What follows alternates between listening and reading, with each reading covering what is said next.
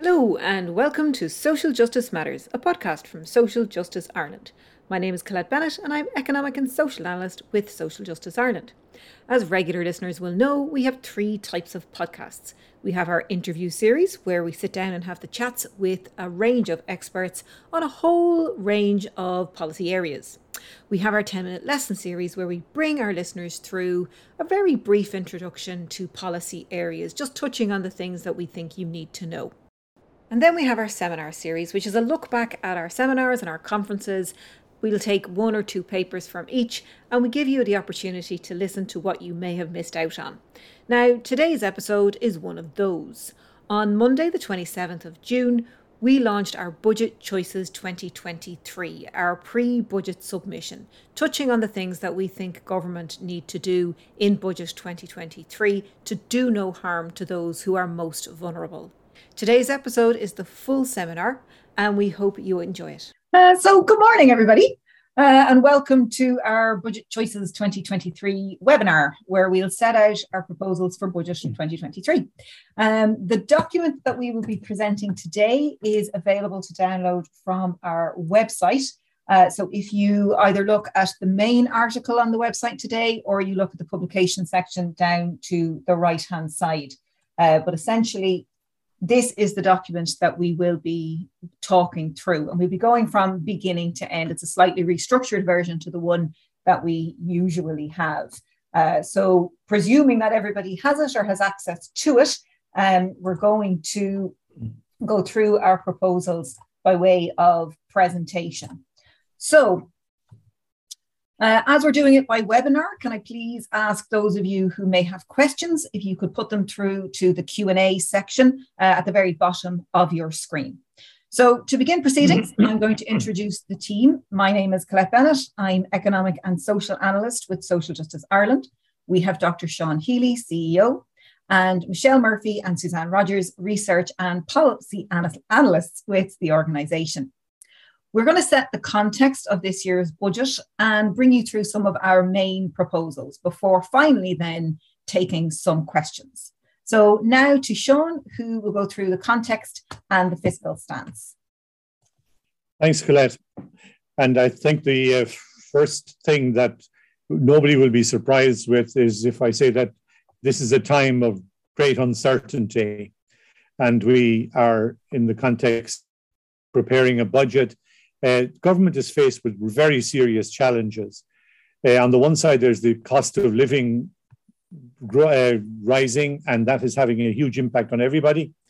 At the same time, there is a danger that we will be heading into inflation and recession, and that might be a situation that has all sorts of problems, obviously, if it happens at the same time as a rise in the cost of living. But not alone, that would be complicated enough, but then we might also see it coinciding with a reduction in the windfall corporate taxes that the Exchequer has been benefiting from in recent years. So very, very difficult situation, very uncertain. As at the core of what we're proposing is a core principle, and that is that the measures adopted in Budget 2023 by government should prioritise the protection of the poorest in our society. As a result of the rising in the cost of living, no matter if nothing else happened, everybody would still be worse off in the coming year, but some people get hit a lot more than others, and particularly the poorest 20% of the society have borne the biggest part of the hit up to now, and that needs to be rectified and dealt with. And consequently, if we don't have the income, which we wouldn't have, I think if given the way things are going, if we don't have the income to rectify everything and bring out everybody's standard of living back to where it was, the priority should be given to those on the margin, the people in the poorest 20%. So I think when we're talking about the stance for the year, the cost of living is rising, but it's very important that government do no harm in what they do, and their capacity for causing harm is quite substantial. And I think that in that context, we have to be ready, if you like, for dealing with the complications that are there. The challenges are substantial, and the resources are relatively limited. But the critical issue in that context, one way or another, is that investment is needed. And even if the outturn for the coming year is very difficult, and that we get inflation and recession and a drop in the windfall taxes, we still need to investment very substantially in Ireland because of the resource limitations that we actually have. So we're suggesting that if things get really bad, government should still be prepared to borrow additional resources and use these to invest in long-term infrastructural projects focused on issues like social housing, which is critically important, and also other issues around climate change and so on. We have to recognise that Ireland has almost 600,000 people at risk of poverty. 170,000 almost of those are children, and the sheer scale of the numbers of people living in poverty is worrying, particularly when we consider the sudden and persistent rise in the cost of living, which we've just been referring to. And that impacts, as we've seen, and there's been quite an amount of evidence on it, showing that impacts most strongly on the poorest. So in that context, we're recommending a package of welfare and low pay initiatives that would make a big difference in this context, at least in terms of protecting the poorest.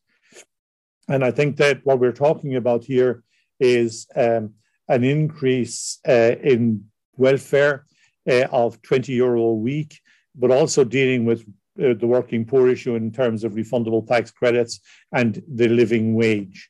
In that context, we're trying to deal with the insecurity and the existing challenges of poverty and homelessness and demographic change, low tax take and inferior services. These are the kinds of challenges that are out there, and they need to be addressed quite upfront.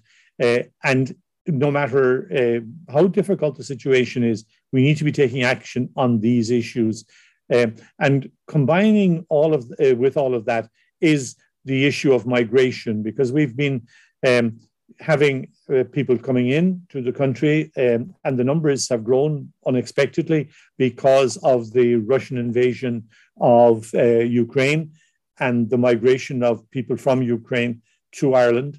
And that's providing challenges to the Irish situation. But those challenges were all there before ever anybody came from Ukraine here. So we have problems in terms of housing, in terms of health, in terms of education, in terms of public transport, urban-rural divide, those kinds of things, and the list that's there.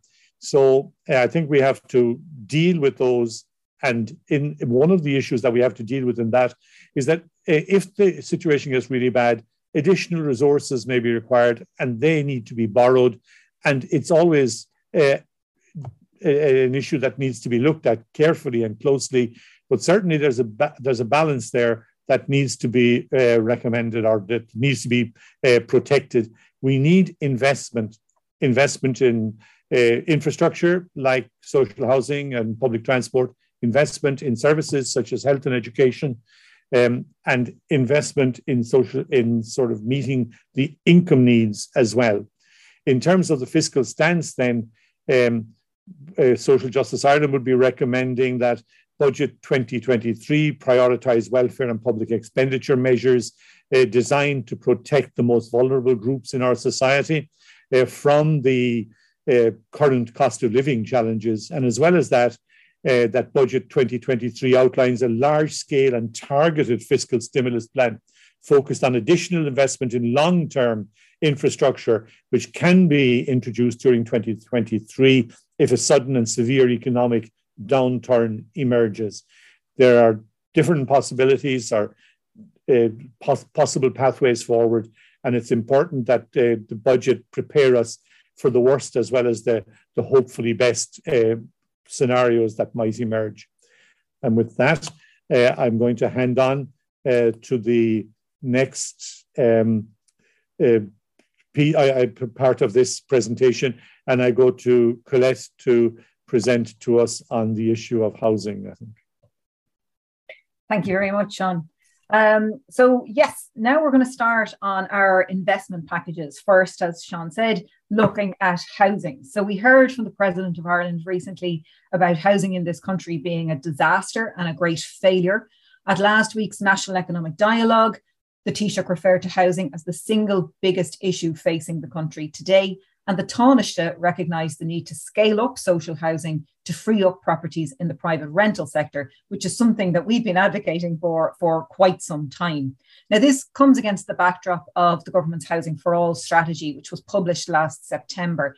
And that promised to demonstrate the government's commitment to build the required amount of housing of different tenures to a high standard and in the right location for people of all circumstances.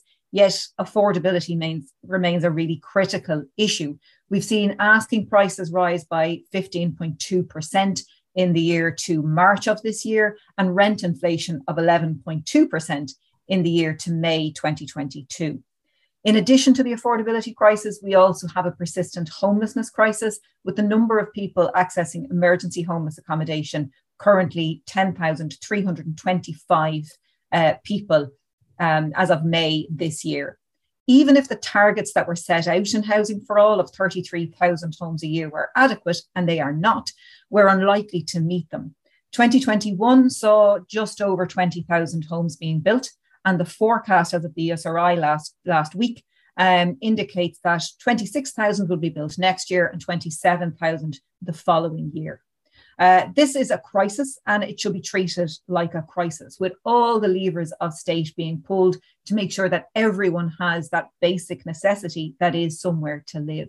So that's why in our Budget 2023 proposals, we're calling on government to begin the process of doubling the social housing stock to 20% of all housing stock by 2030, starting with an investment of 1.4 billion in addition to what is being committed under Housing for All. There are an estimated 133,000 households in need of long-term secure social housing when we count the waiting lists, HAP, that is the Housing Assistance Payment, and RAS, the Rental Accommodation Scheme tenancies. The full commitment under Housing for All, if achieved, would provide for less than 3/4 of that amount. We call on government to abolish supply-side subsidies, such as the Help to Buy scheme, which again, according to the Parliamentary Budget Office's analysis last week, is increasing in cost, is supporting increasingly expensive house purchases, and is being paid to people who don't need it. In fact, 1/3 of all recipients had a deposit of at least 20% of the asking price, if not more. This scheme, which cost almost 200 million last year, should be abolished, and the money should instead be used to expand the delivery of Housing First, where housing and wraparound supports are provided to vulnerable adults, to homeless families. We want to see investment in communities, starting with a 100 million allocation in Budget 2023, to ensure that existing communities with a large proportion of social housing have sufficient amenities and supports. That would not only support those communities and the people who are there at the moment, but may remove some of the so-called barriers to building additional homes in areas which, without this type of support, just could not cope with the additional population. And to avoid homelessness, we are seeking the introduction of an equity scheme for borrowers in long-term mortgage arrears of 10 years plus. The government is not adverse to having equity schemes. They have one for the Affordable Home Scheme. This is on the other side and will actually prevent homelessness. It will alleviate the constant pressure that families are facing while they're making their mortgage payments, and will make those mortgage payments more affordable. Again, to start this off, we're proposing a pilot of 100 million in 2023.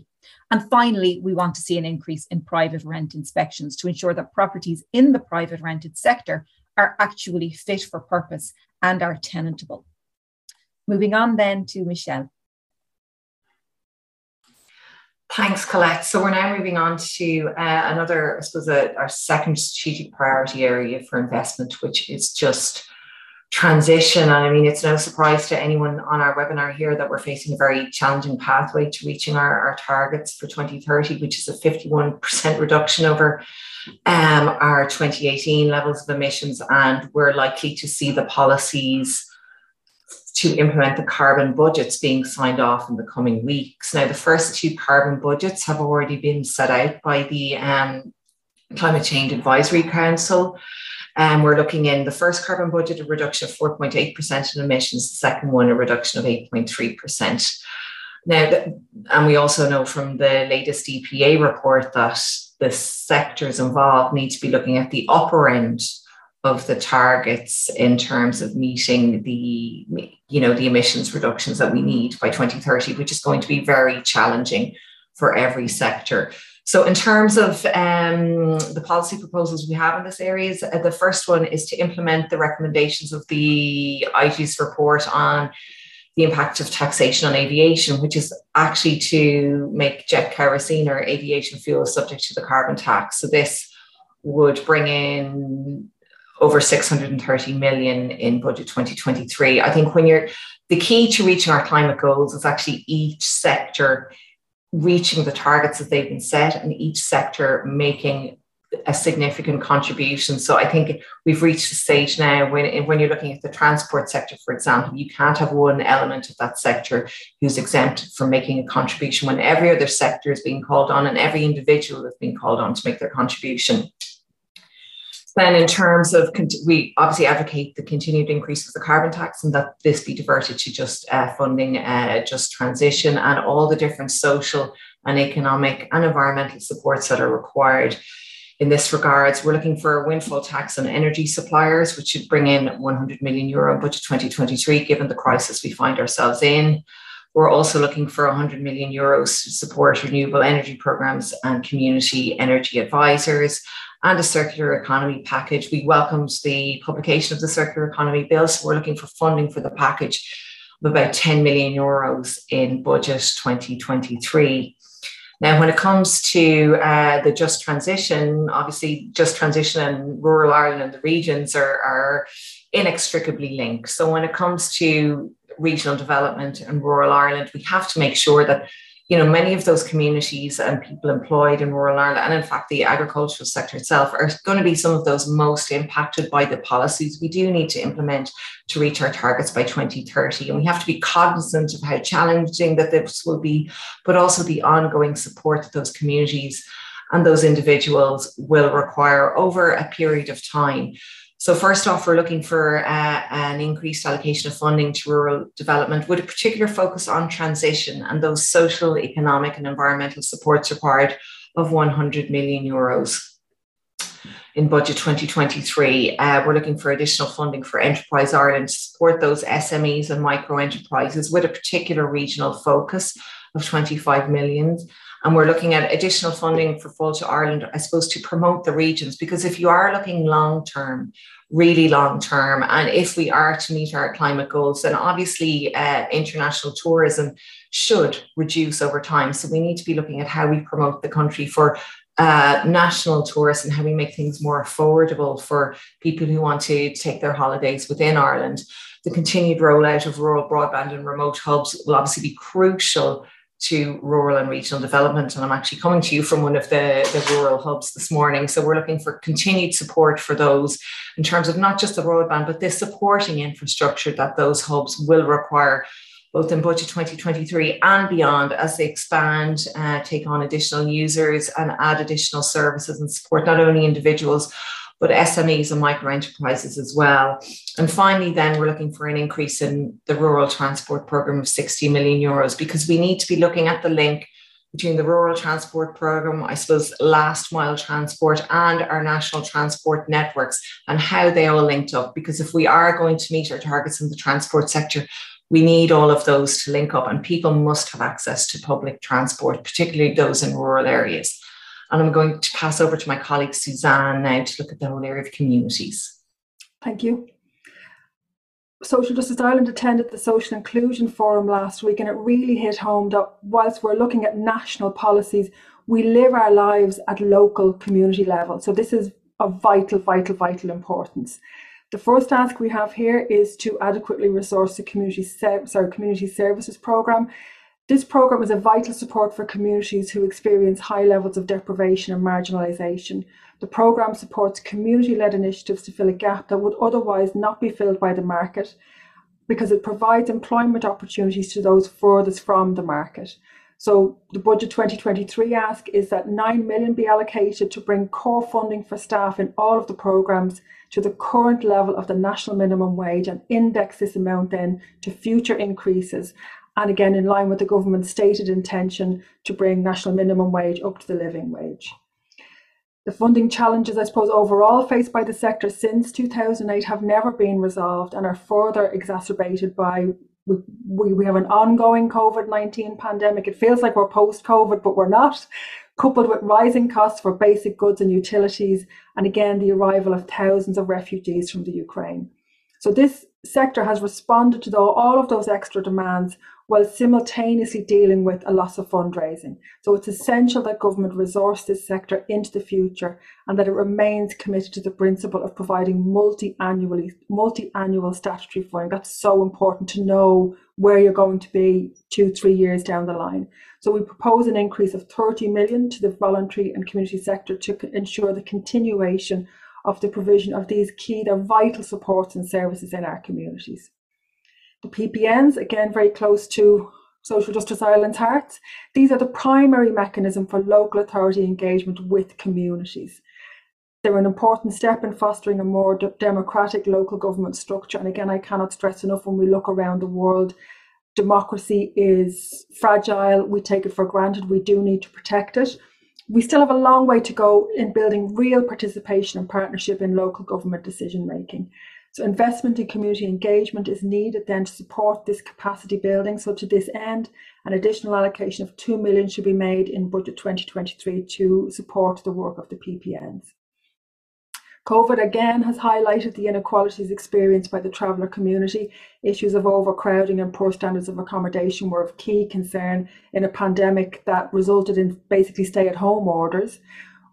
We have unacceptably high unemployment rates. We have unacceptably high rates of poor mental health and self-harm. We have unacceptably low life expectancy. So again, we're asking for government to reinstate funding for traveller-specific initiatives of an extra 1 million. I'll get quicker now. Libraries is the next one here. These are crucial spaces. And again, for healthy democracies, we need to have spaces that are free, first of all. They provide access for all for information, learning, entertainment, and again, importantly, spaces to gather that are really, really essential. So again, we're looking for increased fundings for libraries of 2 million. And the last one here then is access to financial products. And I suppose they're a major part of how we manage the money in our household these days. And technology has increased the variety of financial products that we've access to, sometimes almost immediate access to finance or to products. So we need to ensure that we, whilst having access to these products as well, that we're also being equipped with the tools and the knowledge in order to navigate this space. So what we're looking for is government to develop research on both financial literacy and inclusion at the cost of 1 million. Thank you very much. And I think I'm handing back to Michelle for this one. Thank you.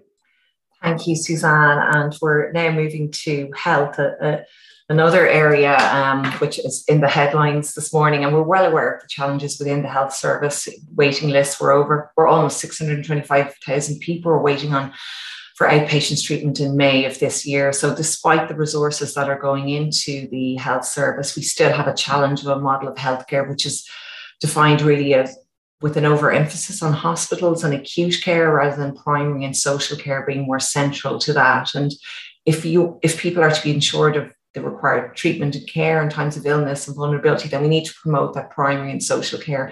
And we did welcome the allocation of 240 million to this area in budget 2022, and we'd like to see this expanded in budget 2023, because without significant and sustained investment in areas such as general practice, primary care, community-based services, then the proposed implementation of the regional health areas will not succeed, and then you won't have that transformation of the health service in line with what is envisaged within Sláintecare. So in terms of budget 2023, we're looking for an increased investment of 100 million euros in delivering enhanced community care.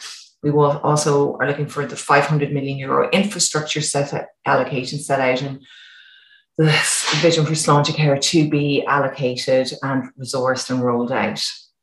An additional then 100 million euro to support universal access to general practice. And we know the challenges, particularly people in rural areas, have in terms of accessing GP, and also to roll out and continue to provide the support for the community health networks. We're looking for an investment of 50 million euros in community nursing facilities and rehabilitation beds, which are crucial in terms of that step down element when people come out of an acute hospital to enable them to remain in their communities. They need that support. And finally, then the full implementation of this sharing the vision mental health strategy. So the resourcing there is 35 million, but we know the challenges in terms of the number of young people waiting on CAMHS waiting lists, and in terms of just resourcing all the elements for our mental health strategy. So this will be vital in this regard.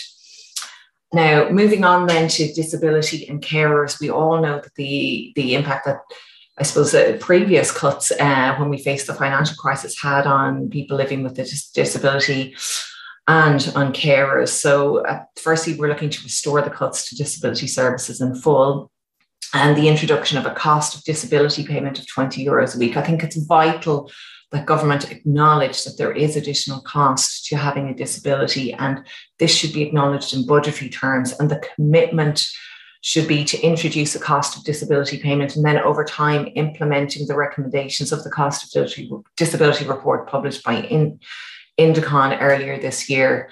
We're also looking for increased investment in things like PA services, respite care, disability services, 40 million euros. We're looking for an increase in the domiciliary care allowance, an expansion of the free travel scheme to domiciliary care allowance recipients, and an increase in the carer support grant. And we're also looking for an independent review of the carers allowance itself to see if it's fit for purpose in terms of income adequacy, how it interacts with income thresholds, and how it interacts with other payments, and if it is truly fit for purpose. I think this is incredibly important given the value of the work that's often unrecognised that carers do in Irish society. Moving on then to education, which is another crucial area and has also been in the news in recent days. So we're looking for 140 million investment in higher education. So 40 million, I suppose, to expand current services. And then the 100 million is to make up the shortfall that has been identified by the Department of Further and Higher Education and Public Expenditure of the shortfall of over 300 million. So in terms of funding for higher education, so we'd like to see this shortfall made up over 3 budgets. Further education, lifelong learning, and actually apprenticeships are going to be key to meeting our housing targets and our climate targets. So we're looking for further investment there of 40 million, an increase in the maintenance grant for full-time students at 3rd level, 1,000 euros, and an apprenticeship program focused particularly on travellers. We're looking at 2 million euro for a pilot for that, and then looking at expansion, particularly at those roles that are going to come up at a regional level, which are, I suppose, long roles that have longevity, things like retrofitting, things like the green economy. And we're also looking for the increase in the employer's contribution to the National Training Fund levy, which is an annual increase. And that should obviously go to funding some of the services that we have outlined here in terms of training, in terms of skills development, in terms of looking how we do that at a regional level so that we can ensure that the people in those areas have the skills for the new roles that will actually emerge in those regions. Moving now more towards the primary level, we're looking for a restoration of the back to school clothing and footwear allowance to 2011 levels, an increase in the school funding for the school meals program, which has been a vital support, particularly during COVID. An increase in capitation grants of 10% at primary and 2nd level, increased support for deaf schools, which is crucial because we do know that those who are most impacted by the pandemic-induced school closures were those students who were most disadvantaged. And it's, I suppose, of real concern for us that we'll actually begin to lose ground on the progress that has been made in terms of addressing educational disadvantage. And one of the key areas to do this, obviously, is to reduce the pupil-teacher ratio, particularly at primary level, where the impact is greatest. So we're looking at an investment there to reduce the pupil-teacher ratio by 1 point at primary level. Now, moving on to children. So in the document itself, in the briefings on page 9 and 12, it's a stated policy position of Social Justice Ireland that we want to move our investment in early childhood care and education to the OECD average. So we'd be looking at a 15 million euro investment in budget 2023 to begin to move to provide both a quality service and accessible service, and be able to match the investment that is available in countries that we call our peers. We know there's an announcement coming in terms of wages for childcare workers, but to ensure that those wages are actually at a living wage level or above, we're looking for a 30 million euro investment in the core funding scheme to ensure that those wages are at the living wage or above. We're looking for increased funding for TUSLA, to look at child protection and social provision for children. I suppose this takes on an additional element of need now, given the huge increase in children just in the past number of months who are entering our schools, our childcare facilities, who are fleeing war in Ukraine. So I think that funding is vital. Minister O'Gorman launched the National Action Plan for Ireland's Child Guarantee, which we welcomed, and to look at beginning the implementation of the European Child Guarantee, and that we reached the targets both set out in the plan and reached the goals that we've set ourselves at a European level. We see an initial investment of 3.5 million in budget 2023 to coordinate our National Action Plan and to ensure that the goals that we have set ourselves that we reach, because it's crucial that we support children and young people in terms of housing, access to education, access to healthcare. Those things are vital to provide, I suppose, access to opportunities in later life. We're also looking for increased investment in refuge spaces and supports for victims of domestic, sexual and gender-based violence of over 120 million. And I'm going to pass over to my colleague Colette now, who is going to look at older people. Thank you very much. So as Michelle said, I'm going to talk about older people in terms of income and services. We are an ageing population, which is an absolute success story, but government has failed to properly plan for the shift, leaving many older people without the necessary secure accommodation, health and social supports that they so need. In just the last week, we saw reports of 2 older people who were found dead in their home, having died 18 months previously. And we saw an 84-year-old woman with dementia collapsing in court on charges of having removed 20 euros worth of materials from her neighbour's yard. We need to do better. The Central Statistics Office analysis of inflation shows that in March, when inflation was 6.7%, generally, people aged 65 plus experienced a rate of 7.2%. Older people are more likely to spend more of their money on heat, and the cost of home heating oil increased by 102% in the year to March 2022. We're therefore calling on government to increase the state contributory and non-contributory pension by €20 a week and to introduce a universal state social welfare pension system. And we have provided for that. Our most recent publication actually is from 2018, but we have been advocating for this for quite some time. To ensure that older people can age well at home, as the majority would absolutely like to do, we're proposing a reinstatement of the funding to housing adaptation grants, which were cut in 2010, beginning with an additional 85 million in budget 2023, and the introduction of a statutory right to home care, which was promised to be delivered in 2021, but has not yet been delivered, and an increase in current home care provision of 90 million in 2023. In recognition of the work undertaken by the community and voluntary sector, and in addition to what Suzanne mentioned earlier on, in supporting older people in their homes, a multi-annual increase in funding is required, starting with 35 million in this year's budget. And with just under 4% of the older population living in nursing home accommodation and the additional and complex needs that many of those older people have, we propose an additional 35 million for nursing home care. And finally, on this issue, to safeguarding. More than a third of all safeguarding reports made to the HSE Safeguarding Office last year were made by people aged 65 plus. So that's over 3,000 older people reporting safeguarding concerns.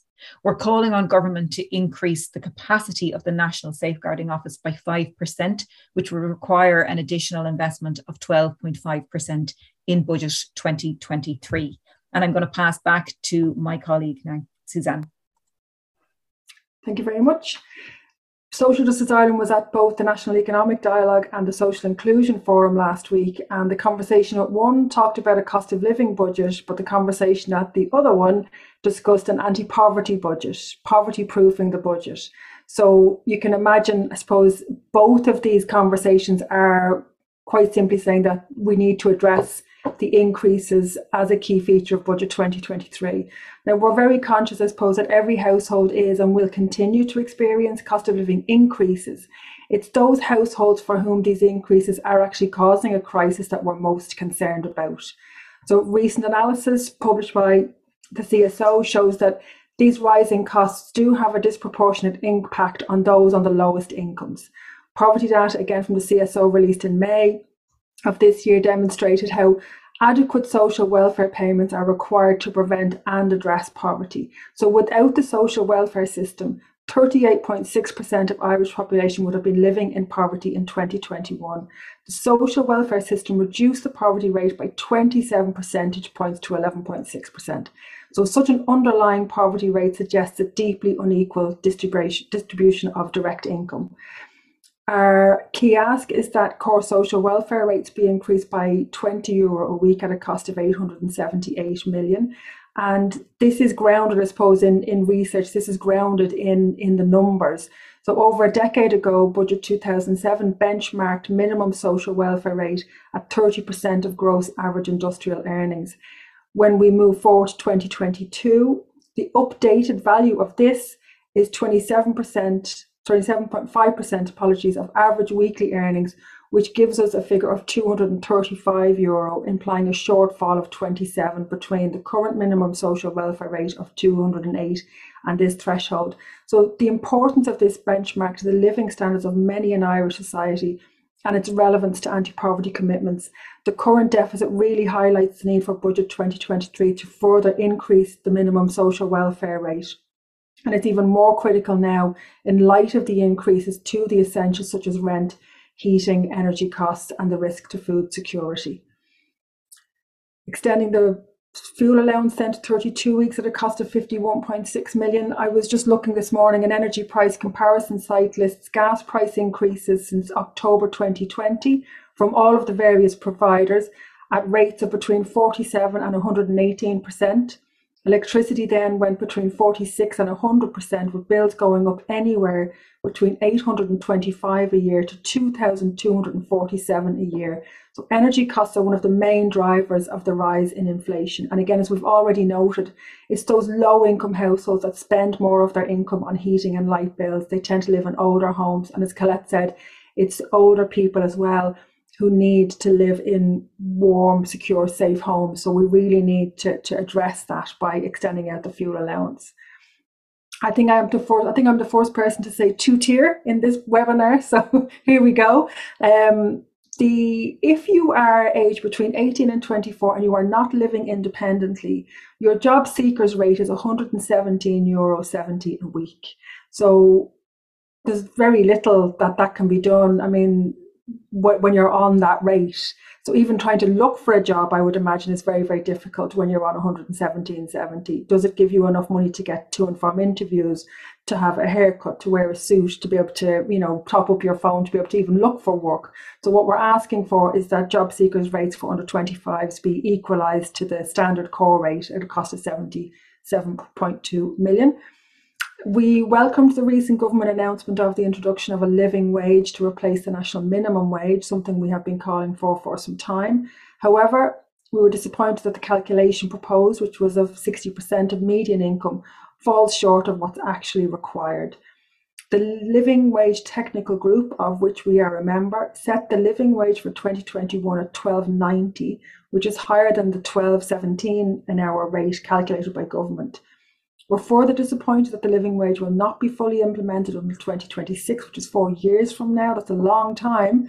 We note that the Low Pay Commission may be given discretion to introduce the living wage faster or slower than what's proposed, and we would urge both government and the Commission to do that, to really bring it forward to offset the impact of inflation on low income households. So we really need to move that minimum wage towards the real living wage.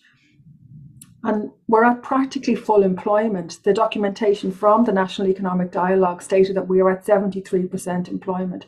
There's a record number of jobs, 2,505,800. But we can see, they're seared into my brain, that number now.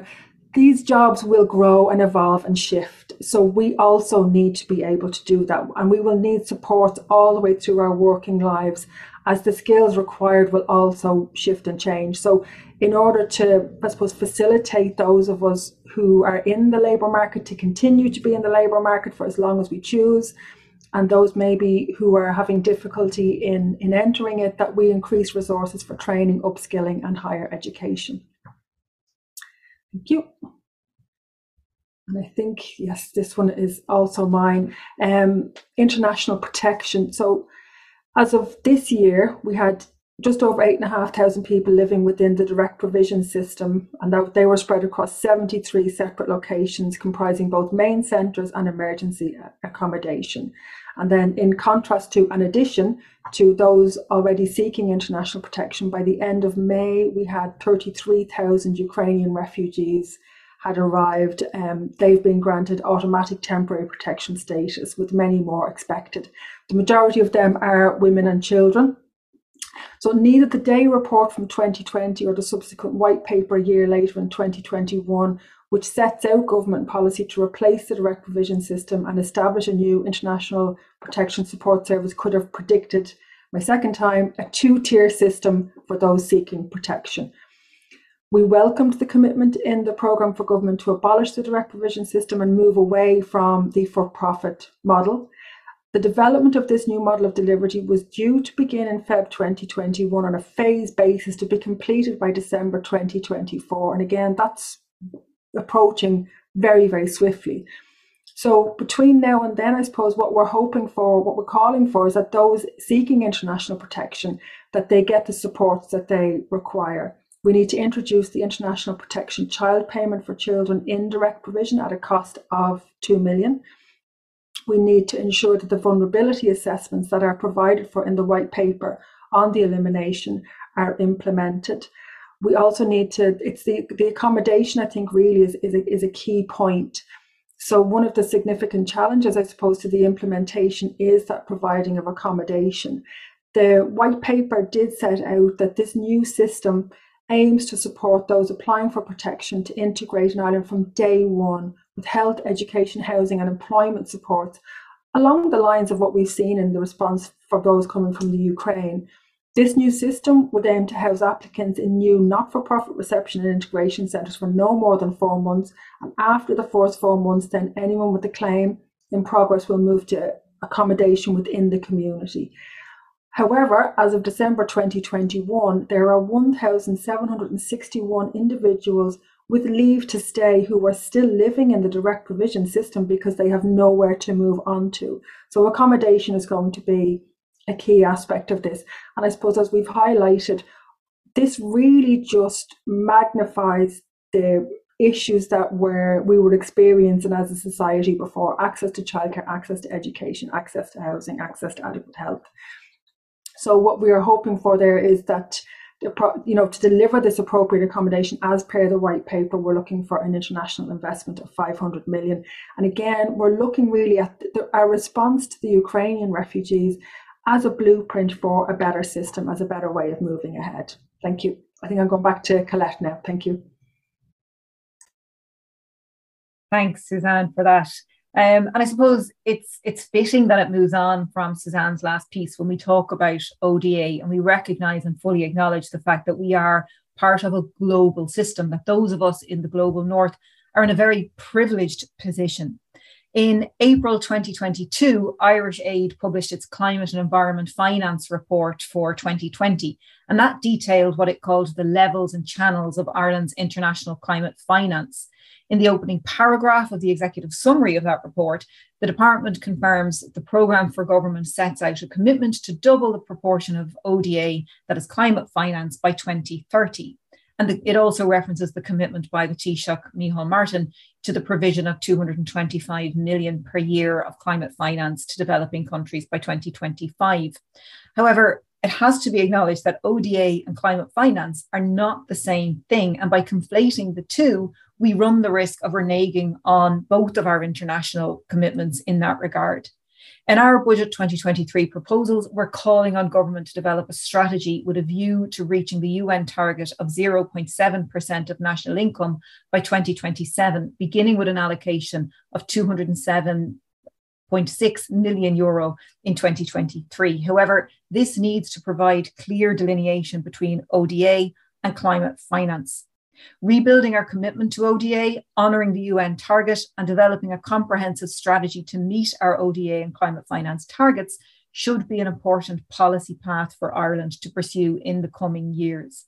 We also support the call for permanent cancellation of all external debt payments due from developing countries in 2022 with no penalties, and the provision of additional emergency finance that does not create more debt, given that currently 60 countries spend more on debt servicing than they do on their own healthcare.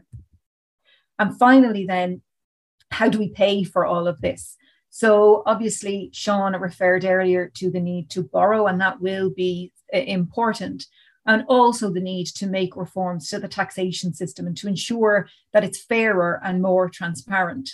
We believe that Budget 2023 should avoid using taxation measures as a means of providing short-term solutions to the cost of living challenges all of society now faces. Reductions in income tax, indirect taxes, excise duties and levies represent very poorly targeted measures and should be avoided. As Suzanne said, the most sensible use of available resources is to target increases in core social welfare rates alongside targeted welfare supports for certain groups. We believe that government should keep its commitments to increase the carbon tax, that is important, by €7.50 per tonne in Budget 2023. And Michelle outlined all of the reasons why these things are absolutely necessary. This would generate 160 million in a full year, which should then be used to fund a series of targeted measures to protect those that are most affected by that tax, so low-income households and rural households. We need to provide a social safety net through the social insurance system. So in European terms, Ireland collects very low levels of employers' PRSI. For most jobs, the rate in Ireland is 11.05% compared to an EU average of 21.29%. So we believe that we should begin to increase this in Budget 2023, starting with a 1% a year increase for the next 5 years to reach 15.05% by 2028. The initial increase should be delayed to begin from April of next year, and that would raise an additional 500 million in 2023. I mentioned the housing disaster earlier. Building the right homes in the right areas will provide a significant part of the solution, but obviously it won't provide all. The latest preliminary results from the census that were published last week suggest that there are approximately 166,000 vacant properties in the state.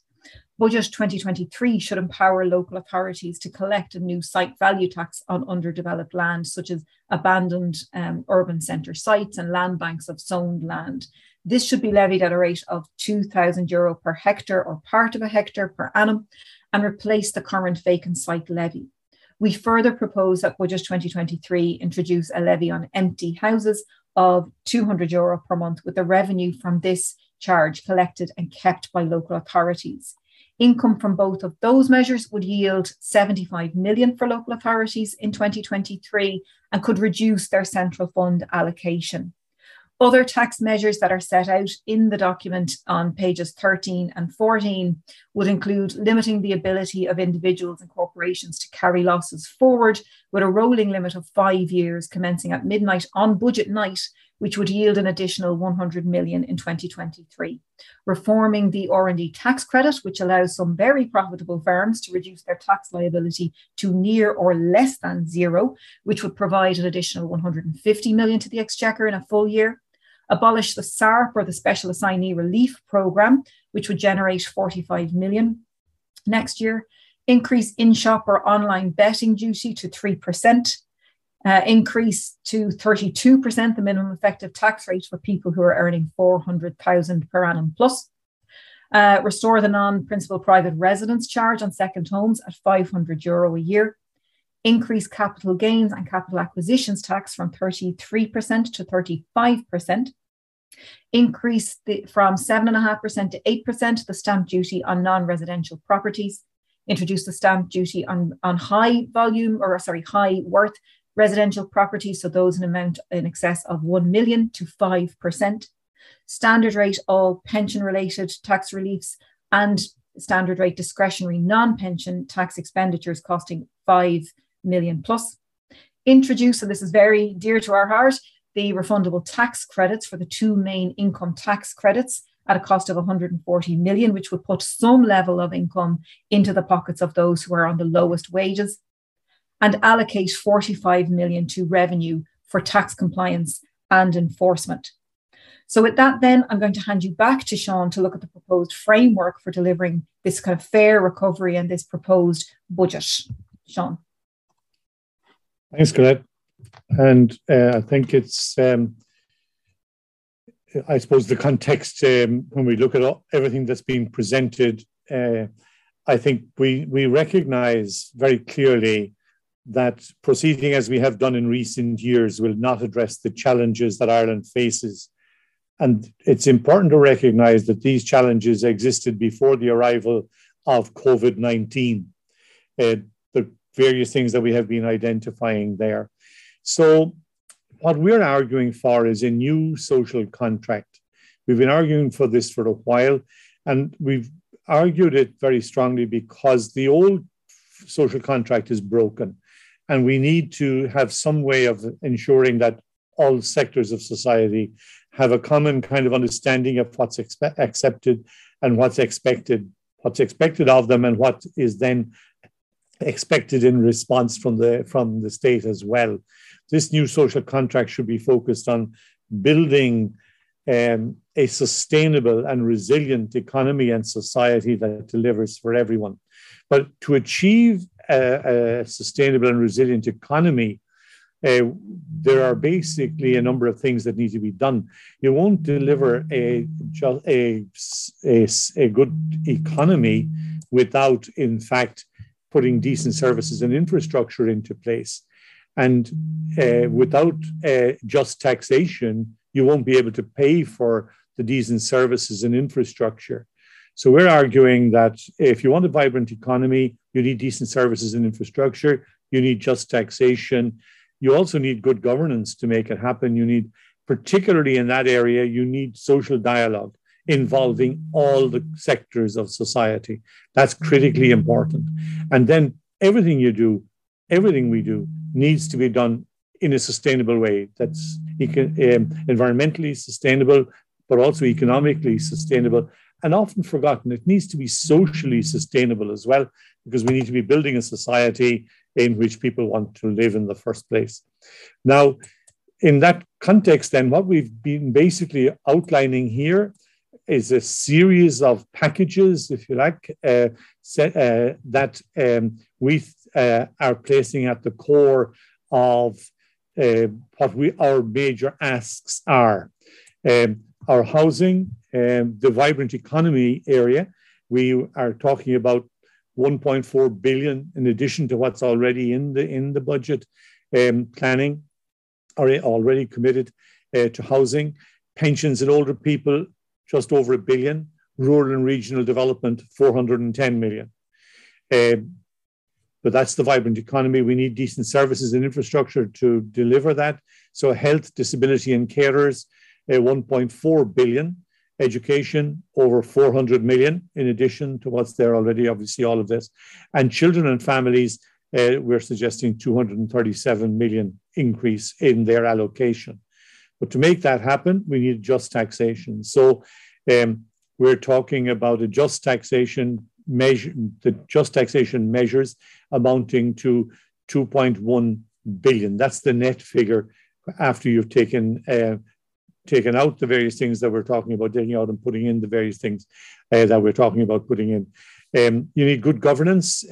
Community is critical in this area, and we have a 67 million budget in there for community as outlined already.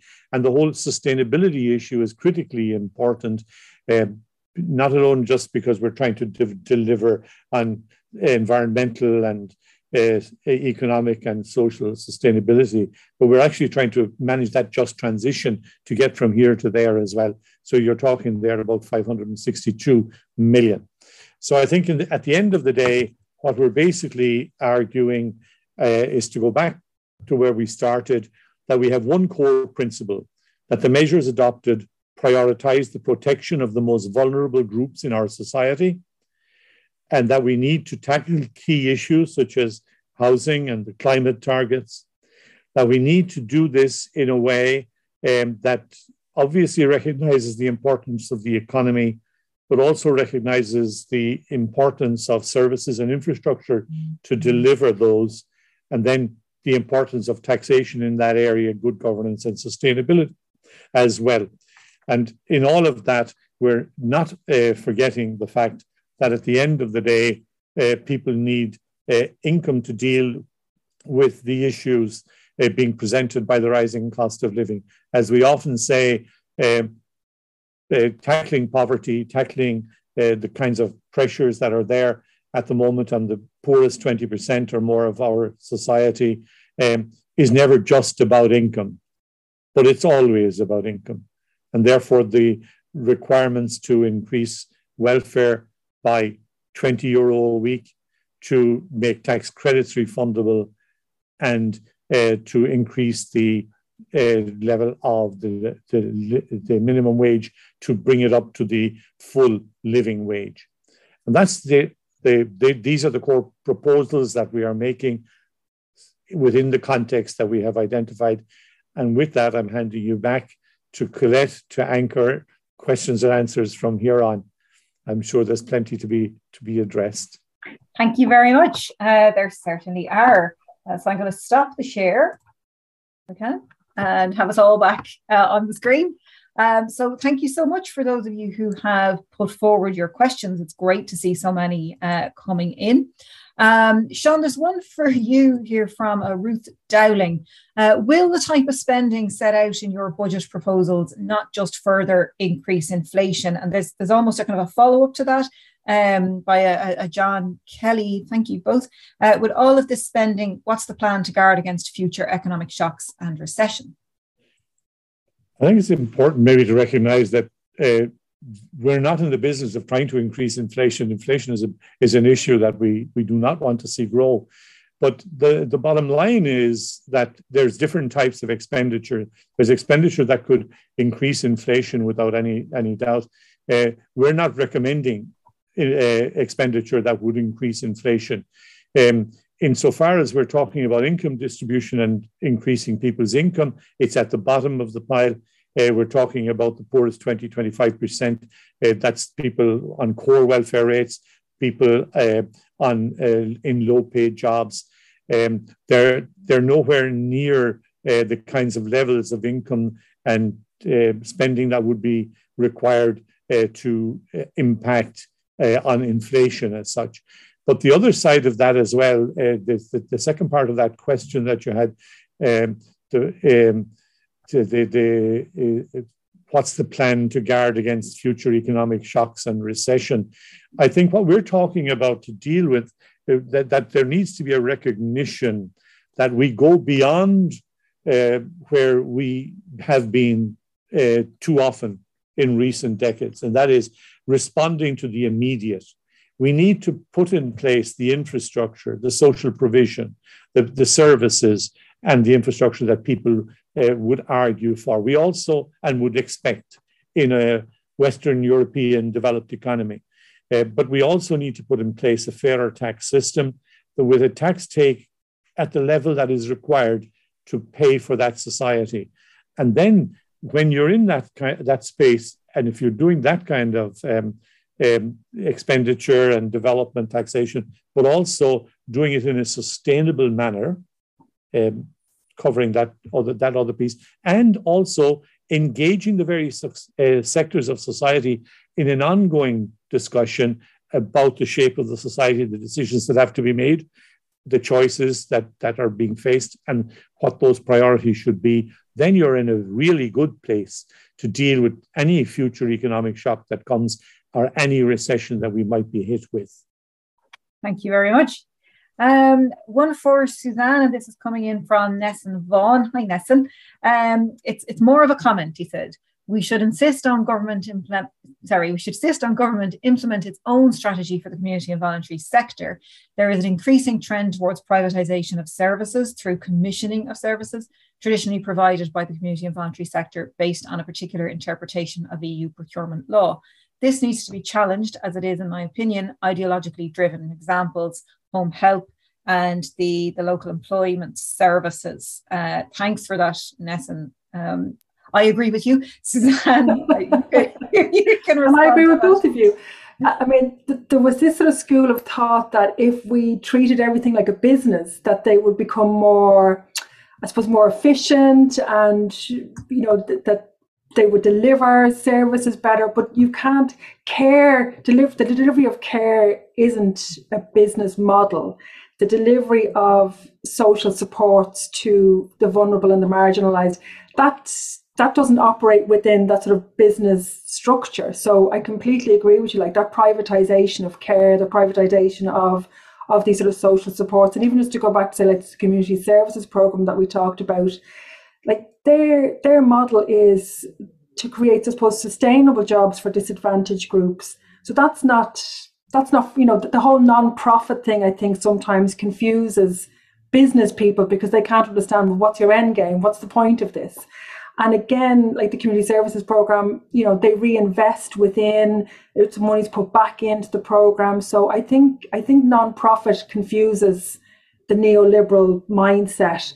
But the privatisation of care, the privatisation of, as you said, employment services, that everything needs to be looked at like a business. And that, I think you're absolutely right as well, that the delivery of these services can be efficient and can provide value. And the difficulty is we no longer know how to give value to something that we can't put a price on. I think that's really, there's been a real difficulty in being able to sort of say, well, what value is it, because we're not able to put a price on it. And that's exactly why there's value, is because you can't put a price on it. So, I mean, the community and voluntary sector, now more than ever, I mean, we saw a community call, the value of that over the COVID period, the Social Inclusion Forum. I mean, you had speakers from everywhere across the country, from all these diverse different backgrounds, speaking up on behalf of the communities that they were either involved with or part of or advocated on behalf of. So I suppose it might be worth going back to the document that you have that you've put in the comments there in the the 5-year strategy, I suppose, 2019 to 2024, the sustainable, inclusive and empowered communities. Again, we're halfway through it. So we really need to go back, I suppose, and view what the difference it makes. But again, I can't stress enough, local is where we live our life, community is where we live our life. So even though we're talking about the high level national stuff, it's what's happening around my home here that is of major concern to me. So we really need to protect our communities at all costs. Thank you very much. So there's another question in from Nat O'Connor. Nat, thank you very much. Have you floated the €20 core social welfare ask with any officials and or politicians? And if so, what kind of response have you received? So as Suzanne said, we've been at the Social Inclusion Forum, we've been at the National Economic Dialogue, and we certainly have raised this. And I note that Minister Joe O'Brien was out this morning talking about increases, but I might head that one over to Sean if I can. Thank you. No problem. We certainly have floated the €20 increase. simply because we've been flagging for a while that this is the kind of level of increase that's required. And that doesn't give any great gain to people on core rates, because remember, they got no increase at all for 2 of the last 3 budgets, and then they got €5 of an increase. Now that €5 of an increase in the budget of 2022 is about €12 short of maintaining the value of the payment at the start of the year. So this brings me to Minister O'Brien's comment, because he's talking about a €10 a week increase. Now, if that's what comes in budget 23 later this year, then I think we have to recognize that what government is doing in making that decision is deciding that the poorest in society are going to be further left behind, or left further behind. Because in effect, that is when you start putting in inflation for 2023, that will mean that the value of their social welfare payment that they're already struggling with in a rising cost of living will fall in effect by €10. So like the government might like to see it as they're giving €10, but when they should be giving 20, that's €10 short. Over the period of the year, the value of the welfare rate will fall in €10. And like that, for me, is just totally unacceptable. So people might talk about the importance of it or whatever, or sorry, how the difficulty of it and how much it would cost and so on. And I think sometimes different things get lumped together. We've pulled them apart here. For example, we've been advocating €20 for the pension payment and €20 on the core welfare rates, and then commensurate different changes in other pieces. But the bottom line in that is that the money these changes would cost are only a fraction of what's available, for example, in tax breaks in the corporate side.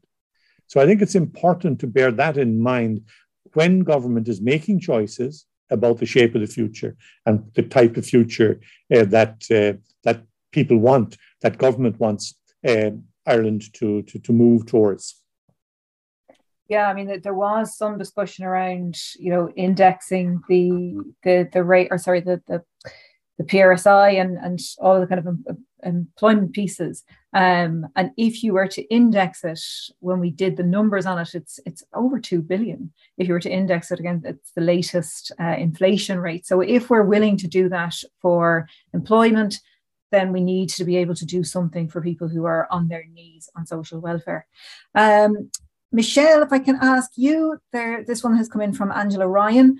The papers were again coming down on farmers and their emissions targets, but farmers are struggling to make ends meet.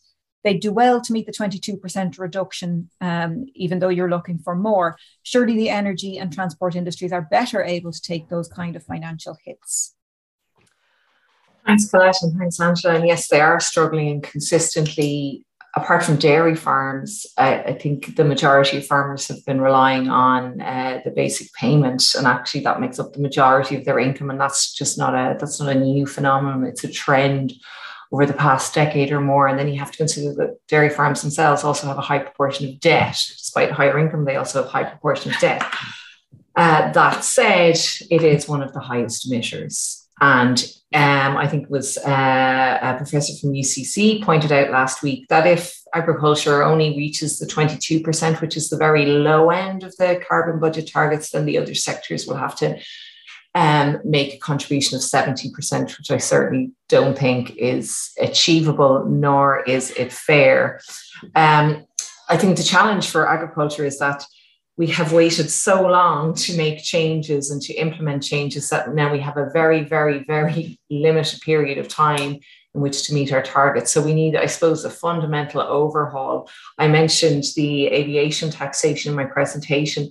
We also need to look at actually our farm payment system itself and what it rewards and what it doesn't reward. And we need to completely overhaul that. So it incentivizes those farmers that are already engaged in sustainable activities in the good behavior, and it rewards that activity, and the activity that is not sustainable, that is damaging our environment, that should not be financially rewarded for a start. The second area and we make a proposal around this as well. Obviously, if farmers are going to have to make these changes, you have to support that sector in terms of diversifying income. A really simple way is the whole issue of energy and putting your energy into the grid. But at the moment, the RESS scheme, so the Renewable Electricity Support Scheme, if you're a farmer or if you're a community cooperative, you have to go to an auction to buy, to bid on the opportunity to be able to allow to plug into the grid and supply the grid with your energy. I mean, that's not sustainable in the long term if we're trying to support people to diversify their income schemes. So there certainly needs to be a huge reform of that scheme as it stands. And I think in the long run, and I mentioned this, we need to look at income supports over time. So there was a recommendation from the OECD last year that in terms of fuel allowance, the fuel allowance in Ireland should be completely rebranded and actually delinked from fuel, and look at how potentially you might expand it and use it as a type of income support during the transition. I certainly think that's something we do need to be looking at. I suppose a policy lever to support people's incomes over the medium to long term, something along the lines of a basic income payment, but then what sort of policy levers government have to do that to target particular groups at a particular period of time. Thank you very much for that. Paul Tucker asks, on the pilot scheme for those mortgages in arrears of more than 10 years, is there a proposed framework for the pilot? There absolutely is. Last year, we put an article on our website just putting around the kind of the broad brush approach of what that framework might look like. So there would be a call, people would apply to it, there would be an assessment, and then if successful, then there would be the production of funding for that. And then there would be what's called a subordinated debt. So the government's charge would be subordinated to the main mortgage, which would get it across the line with the likes of the BPFI and the central bank. We have since put more kind of flesh on the bones of that proposal and worked it into an actual paper. We've presented it to both the Department of Housing and the Department of Finance, and we are hopeful that it will move forward and will progress. Because it could be a key instrument in supporting some households who are at grave risk of being made homeless. But certainly I can put the article in the chat, Paul, and you can see the broad brush of that anyway. And if there's any more detail that you wish, please don't hesitate to get in touch. We have one in from Sheila Curran. Thank you, Sheila. Thank you for a very clear outline of budget proposals that offers real alternatives to the government. As Ireland is changing to a very diverse and multicultural society, how can the government improve or create other opportunities for social dialogue with all stakeholders and sectors of society to ensure the well-being for all? And Sean, as the longest standing member dealing with social dialogue, I might pass that one on to yourself. Certainly the social dialogue issue is critically important at this point, and it has been for some time. And I think what we're going to see, if government isn't careful, is a serious reaction by large numbers of people who basically feel that their voice is not heard in the discussion. Government might say, well, people get elected every 4 or 5 years and they go off and represent you. But I think in a modern democracy, that's not good enough. That was fine when you had very poor transportation and very poor communication systems more than a century ago. That, like today, it's a different kind of world. We've instant communication and we can be clear about an enormous amount of things over a relatively short period of time. So it's important that people that government recognize the importance of the social dialogue.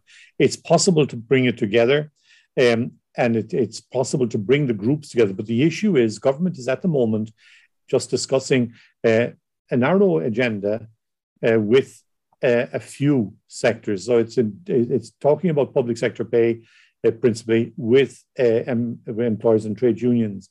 Now, that's like discussing pay with employers and trade unions, absolutely fine. We don't have any issue with that. What we do have an issue with, though, is all the other things, like that, what the unions might call the social wage. And the employers too recognize that for business to thrive, you don't need a deeply divided two-tier society. I think everybody in business would agree, including the leadership of business, certainly in Ireland, would agree that a deeply divided two-tier society is not just bad for the individuals involved and the communities, it's also bad for business. So in that sense, there's a mutual support required here that whatever direction you're coming at it from, involvement of the sectors is important. And I think the simplest way to do it right now is to involve the employers and trade unions, absolutely, but to include also the environmental pillar, the community and voluntary pillar, and the farming pillar. And these bring together huge numbers of people and organizations and communities in Ireland. It isn't perfect. We have to keep working on getting effective ways of doing it, but certainly it can be done, and it needs to be done, if you like. Thank you for that. Okay. There's another question in from Tricia Keelty from SVP. Hiya, Tricia. Well done to all the team on another excellent budget choices document. Thank you. 2 questions. What is the best way to embed poverty proofing in the budgetary process to ensure budget does no harm to those on low incomes? And can the EU Child Guarantee deliver the type of action needed to address child poverty? Michelle, can I direct those to you, please? Yes, thanks, Colette, and thanks, Tricia. I suppose in terms of the first one, the best way in terms of poverty proofing for a start would be to actually impact the system we already have in terms of social impact assessment and poverty proofing. That one is supposed to be done by government. That should be done in advance of the budget every year. And I would like to see those impact assessments published along with the taxation papers as well. So organisations such as ours and SVP, we actually get to see what the potential impact of different policies are and actually how they interact with each other as well, because that's really important because departments make decisions, but sometimes a decision in one department, for example, regarding the eligibility for medical card criteria might have a major impact on people who are also connected with the Department of Social Protection. So I think for a start to implement the mechanism that is already there, to do it in advance of the budget and to publish it along with the taxation papers. And actually thinking longer term, it would be great to have those published before the pre-budget forum, which is run by the Minister for Social Protection. So you have that discussion and that other departments are represented at that forum as well, because it is a really good opportunity for organisations and the department to discuss priority issues and also budgetary issues. But it would be good to have the full representation for the departments and discuss those impacts and the poverty proofing. And then obviously what that means in light of our own national poverty targets. To go on to the Child Guarantee, I mean, we welcome the publication of the roadmap. I suppose it's disappointing that it's simply targets that are already there in other strategies and with other departments, but we would be hopeful that maybe looking at the midterm review upcoming for the roadmap for social inclusion, we might see potentially a higher poverty target there for children, and also maybe some higher sub-targets then for children in the other strategies, because the action plan itself, it just brings together all of the other strategies and the targets we have, I suppose, in terms of housing for all, some of the education targets, particularly education disadvantaged and others, and that we find a mechanism then to bring in sub-targets within those for children so that we can meet the EU Child Guarantee. So I suppose it's a work in progress, and that's why we would like to see that initial investment in terms of getting that up and running, I suppose the monitoring of it, the reporting of it, and how the community and voluntary sector can actually engage with those targets as well. Thank you very much. And I mean, even just looking across at what they did in New Zealand when they brought in their wellbeing budget, and their focus initially, their first focus was on child poverty. And what they did was they put it into the Finance Act. So they then had to be accountable by law to poverty proofing any budgetary ideas. So, there's plenty of scope for things that could be done there. Alan Ingalls, thank you, Alan. Why are you so opposed to tax cuts for middle income earners? Middle income workers are suffering too and are getting nothing. Okay, so thank you for that. I think this is in response to the Taoiseach Leo Varadkar's proposal to introduce a separate kind of tax brand for people who are earning 45,000 or thereabouts. It's not that we are opposed to it. I mean, the government has already come out. Paschal Donohoe came out and said that they were looking at indexing the tax system. And if they did that, that's a package of €2.5 billion. So, those mechanisms are there. What we are looking at in terms of investment is, rather than tinkering around the edges with an additional tax band or which would essentially push kind of €5 or €6 a week into people's pockets, we're looking at investing in things like housing and childcare, and free public transport, things that would actually save people hundreds of euro every month. So it's not a case of kind of the them and us or the separating. It's actually, if you look at this as a society in the round, everybody benefits. Everybody benefits. It's just a matter of doing no harm to those who just absolutely cannot absorb it. So I hope that answers your question there. Another one for Michelle. Michelle, you're on fire at the moment. This is coming in from Hugh O'Connor on special schools. And you had mentioned the special education in your piece. Do you think Josepha Madigan's announcement to legislate that all schools provide special classes is a good thing? Surely that would create more spaces.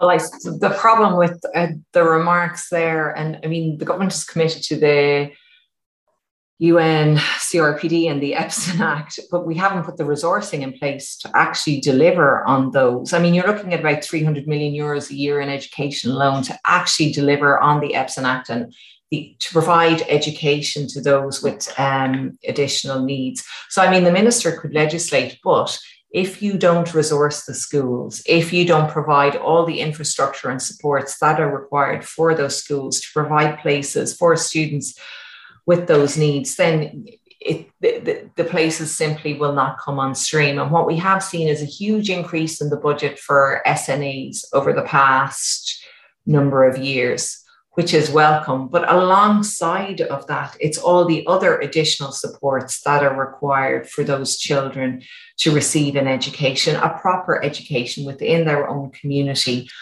And we haven't seen those supports alongside with the increased funding for special needs assistance. So that's why we continuously propose in our budget choices every year an increase in the capitation grant for schools, so the schools themselves can implement the adaptations that might be required, I suppose, on an infrastructural level. But it's the additional supports, the holistic supports just beyond education. So the speech and language supports that might be required, the sensory supports, all the other things that need to be put in place in order to provide places for those children and young people. And I think, in advance of September every year, we see the stories from family in the media, and realistically, they shouldn't have to go to the media to get a place for their child in school.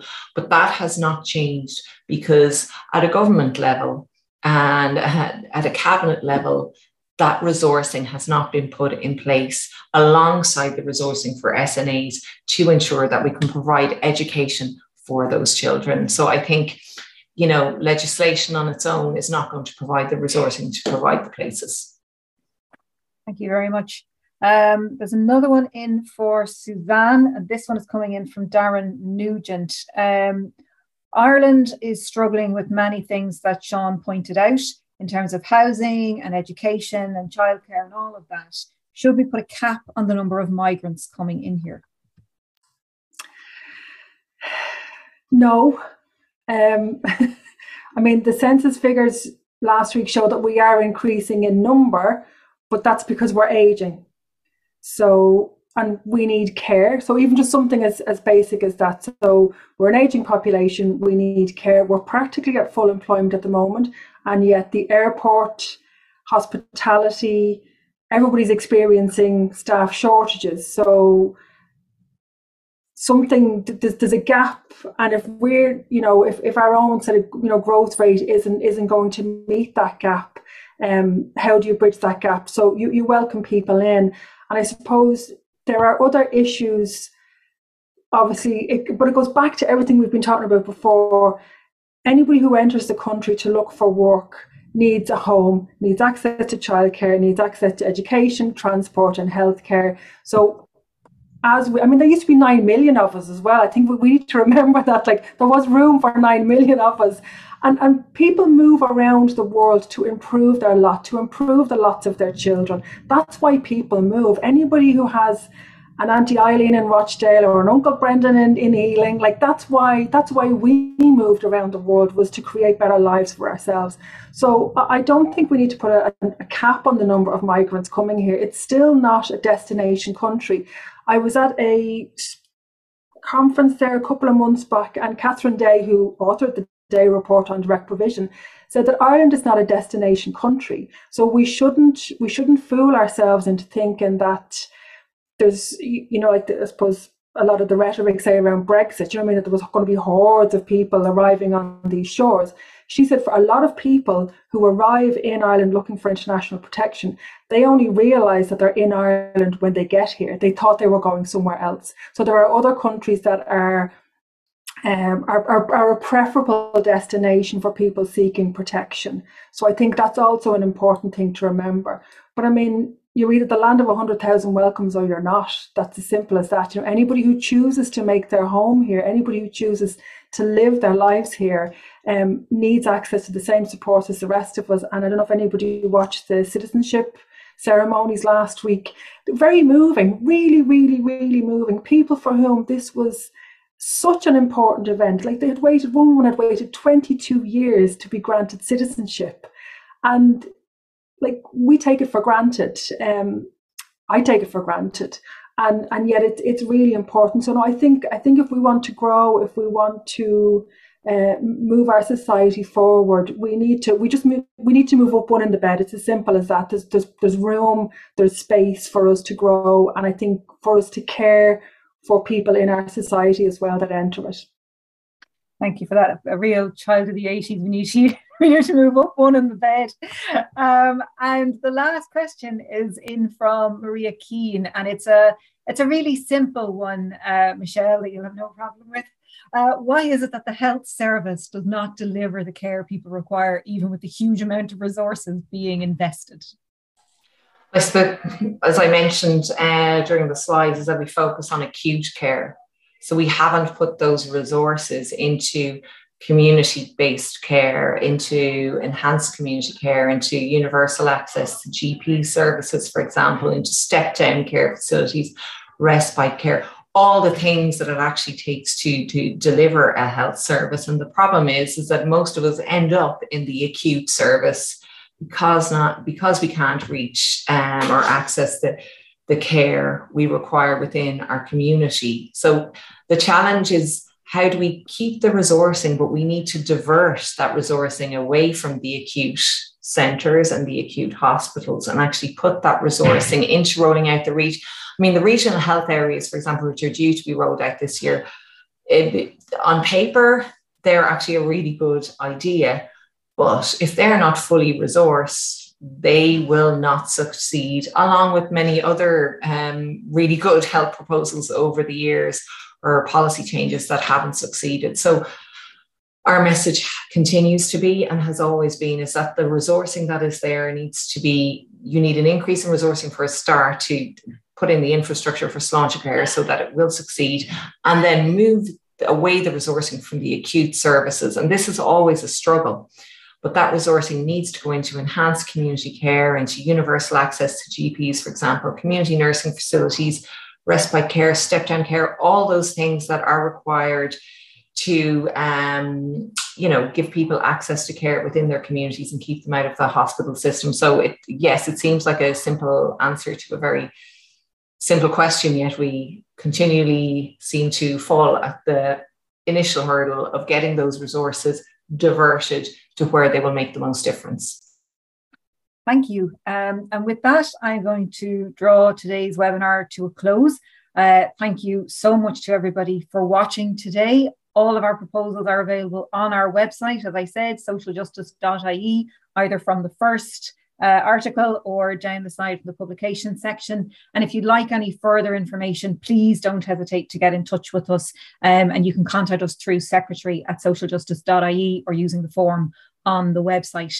Thank you so much to my colleagues, Dr. Sean Healy, Michelle Murphy, and Suzanne Rogers. And with that, thank you so much to everybody for your attention, for your questions, for your comments. It's great to see so many people here. Thank you so much. Thank you so much for listening. Our Budget Choices Policy Brief is available to download from our website, socialjustice.ie. As always, if you have any questions, queries or suggestions for the podcast, please get in touch at secretary@socialjustice.ie. And until next time, stay safe.